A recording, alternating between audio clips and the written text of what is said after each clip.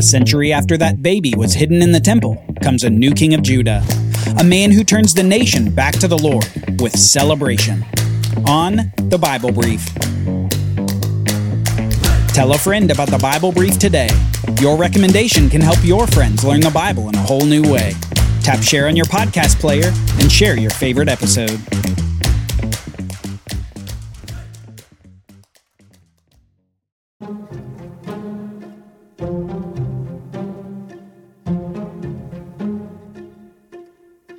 In the years after the defeat of the northern kingdom of Israel, Nineveh got an upgrade. It was no longer one of the main cities of the great Assyrian Empire. It was the city, the capital city of the empire that was expanding in amazing ways. Their tactics of taxation, followed by, if necessary, conquest and resettlement, were serving the Assyrians well. Military might, coupled with a strategy of politically weakening threats, was allowing for the blossoming of Assyria and the enrichment of Nineveh. There was a new leader of Assyria in the years following its conquest over the kingdom of Israel. And this leader was making Assyria into the grand empire that the world would come to know and remember. This man's name was Sennacherib. And Sennacherib was an effective ruler, almost certainly because of how he had cut his teeth. In the years before he was king over the empire, he was ruler over a much smaller portion, while his father reigned over the empire. This was an area in the southern part of what we would call Iraq, and it was known as Babylon. That's right, Babylon. That area where long before they had tried to build a tower with its top in the heavens. That area close to where Abraham had come from over 1,000 years before. That Babylon. Sennacherib was a local ruler there on behalf of his father's imperial rule over the Assyrian Empire, and Sennacherib had a difficult task governing the area. The Babylonians didn't like the Assyrian dominance over their region, and they maintained enough local resistance to their overlords that they were almost a continual thorn in the side of the Assyrians. Babylon was a constant menace, but Sennacherib was there to maintain order as best he could. All that changed in the year 705 BC. About 17 years after the Assyrians had defeated the northern kingdom of Israel, because in 705 BC, Sennacherib's father died, and the kingship passed to him. Sennacherib would now control the Assyrian Empire. He would move the capital to Nineveh, and soon, the same force that had come against the northern kingdom of Israel would come against their brother kingdom to the south. Judah would be in the sights of this new king.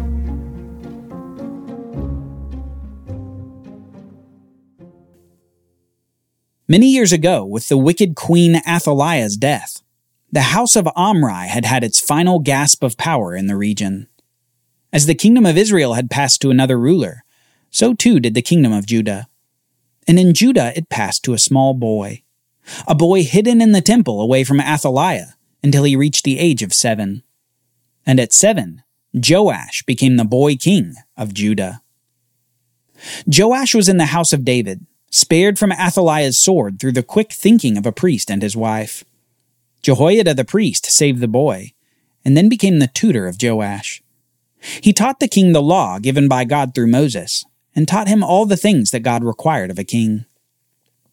He ensured that Joash knew the 4 big rules for the kingship. He should not take many wives. He should not expand his cavalry. He should not enrich himself with gold or silver. And he should write a copy of the law for himself and obey it before Yahweh. Joash was a king of promise. He was the continuation of the Davidic house's reign over Judah, but he was also the promise of a new day in Judah. The old relationships with Omri's dynasty were gone, and he represented a reset. A reset to perhaps a new and glorious age in the kingdom of Judah. Joash began as a righteous king, one who cared about God and cared about the temple where God dwelt on the earth. In fact, after the destruction wrought by Queen Athaliah, the house of God was in much need of repair. And as a result, Joash spent much of his reign working to fundraise and repair the house of the Lord to its former glory in the days of Solomon. But after the work was complete and the temple was well provided for, Joash's mentor died. Jehoiada the priest, the man who had protected him as an infant and advised him as a father figure for his whole life, he died. And with his death came changes in the kingdom. The latter part of Joash's reign was not good at all. He ends up abandoning the house of the Lord in favor of worshiping the Asherim and other idols. He takes all the good that he had done and flushes it down the toilet. He even loots the temple himself to buy the goodwill of a threatening enemy. As perhaps a crowning evil action, however, he kills the son of his mentor. Jehoiada's son says this to Joash: "Why do you break the commandments of the Lord so that you cannot prosper? Because you have forsaken the Lord, he has forsaken you." But the king and his men conspired against him, and by the command of the king they stoned him with stones in the court of the house of the Lord. Thus Joash the king did not remember the kindness that Jehoiada had shown him, but killed his son. Joash is an illustration of what can happen when the apparently faithful actions of a person can be nothing less than their attempt to please or pacify someone who they view as superior. During his mentor Jehoiada's life, Joash ruled well and honored Yahweh. But as soon as Jehoiada died, this apparently good king appeared to show his true colors. Not the white of purity, but the red of bloodshed, killing his mentor's God-honoring son. This should lead us to perhaps an uncomfortable question for ourselves. Do I believe because I believe, or am I believing to please someone else? Do I actually have faith, or am I depending upon the faith of another? Is my relationship with God depending on anyone else but God? Joash, for all his actions, ended up a rather wicked king by the end of his reign. His faith wasn't his own. Instead, it was his mentor's good advice that yielded Joash's good works. Though he was saved by a priest, carried the Davidic promises, and became the hope of a new age in Judah, ultimately he only continued a downward trajectory started many years before by King Solomon. However, it would be about 100 years later when a true renaissance in Judah would finally materialize. Soon, Joash's great-great-grandson Hezekiah ascends to the throne of Judah, and Hezekiah is described like this: "He did what was right in the eyes of the Lord, according to all that David his father had done. He removed the high places and broke the pillars and cut down the Asherah. And he broke in pieces the bronze serpent that Moses had made, for until those days the people of Israel had made offerings to it as if it were an idol. He trusted in Yahweh, the God of Israel, so that there was none like him among all the kings of Judah after him, nor among those who were before him. For he held fast to the Lord. He did not depart from following him, but kept the commandments that the Lord commanded Moses. And the Lord was with him. Wherever he went out, he prospered. He struck down the Philistines as far as Gaza and its territory, from watchtower to fortified city." If you hear echoes of David's reign in his descendant Hezekiah's, you would be right. He breaks down idols, follows the law, and the Lord was with him. He even defeats the perennial enemy of the Israelites, the Philistines, just as David had done. Hezekiah, then, is this bright spot among the kings after the United Kingdom had broken into Israel and Judah. Hezekiah represents the kind of king that David was before him, a good and righteous king. Such a revival occurs in Judah at this time that even the Passover is celebrated for the first time in many, many years. Hezekiah even invites the remaining Israelites from the northern kingdom that had just been defeated by the Assyrians. In spite of, or perhaps because of, the devastation of the Assyrians on the north, Hezekiah saw an opportunity to reunite the tribes as much as possible.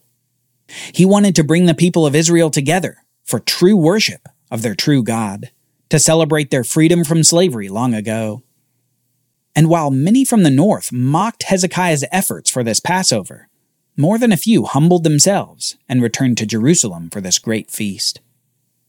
They slaughtered the Passover lambs, just as Moses and the Israelites had done on that final plague night, and they celebrated God's amazing deliverance over the prescribed meal in the law of Moses. The festival was the most joyous occasion that had been seen in Israel in centuries. We read, "The whole assembly of Judah and the priests and the Levites, and the whole assembly that came out of Israel, and the sojourners who came out of the land of Israel, and the sojourners who lived in Judah, rejoiced.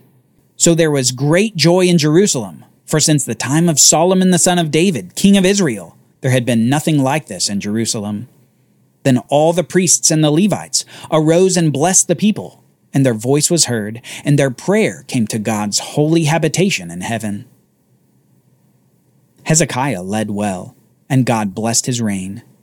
Next we read that he did what was good and right and faithful before the Lord his God. And every work that he undertook in the service of the house of God, and in accordance with the law and the commandments, seeking his God, he did with all his heart and prospered. In the face of Israel crumbling in the north, and prior kings turning away from God in Judah, Hezekiah stands as an incredible return to David's form. And yet one of Hezekiah's biggest tests would come in the years after this great renaissance began. The temple was shining. Sacrifices were being made to God. The people had destroyed their idols, and the small nation rejoiced. But then, Sennacherib, the king of Assyria, would cross paths with this righteous king Hezekiah. The ruler of the Assyrian Empire would meet this small nation of Judah. But where they defeated the northern nation of Israel easily, they would find Judah much more difficult. And the difference wasn't so much the people as it was the God of the people. Israel had forsaken Yahweh, but Judah, led by King Hezekiah, honored the Lord. Sennacherib would meet his match, but only after he'd marched through the land, invaded the cities, and come right to the very gates of Jerusalem. He would lay siege to the cities, stop up the springs, attempt to starve the people. He'd use every tactic in the Assyrian playbook to take the city. His problem was this: he had every strategy for defeating the false gods of every other land, but he had none for defeating the one true God of all things. Yahweh is the only and undefeatable God.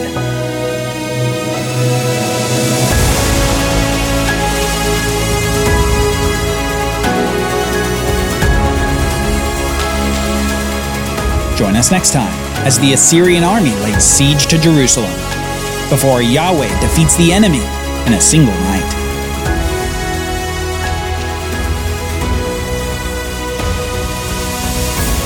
The Bible Brief is brought to you by the Bible Literacy Foundation, dedicated to helping people like you learn the Bible.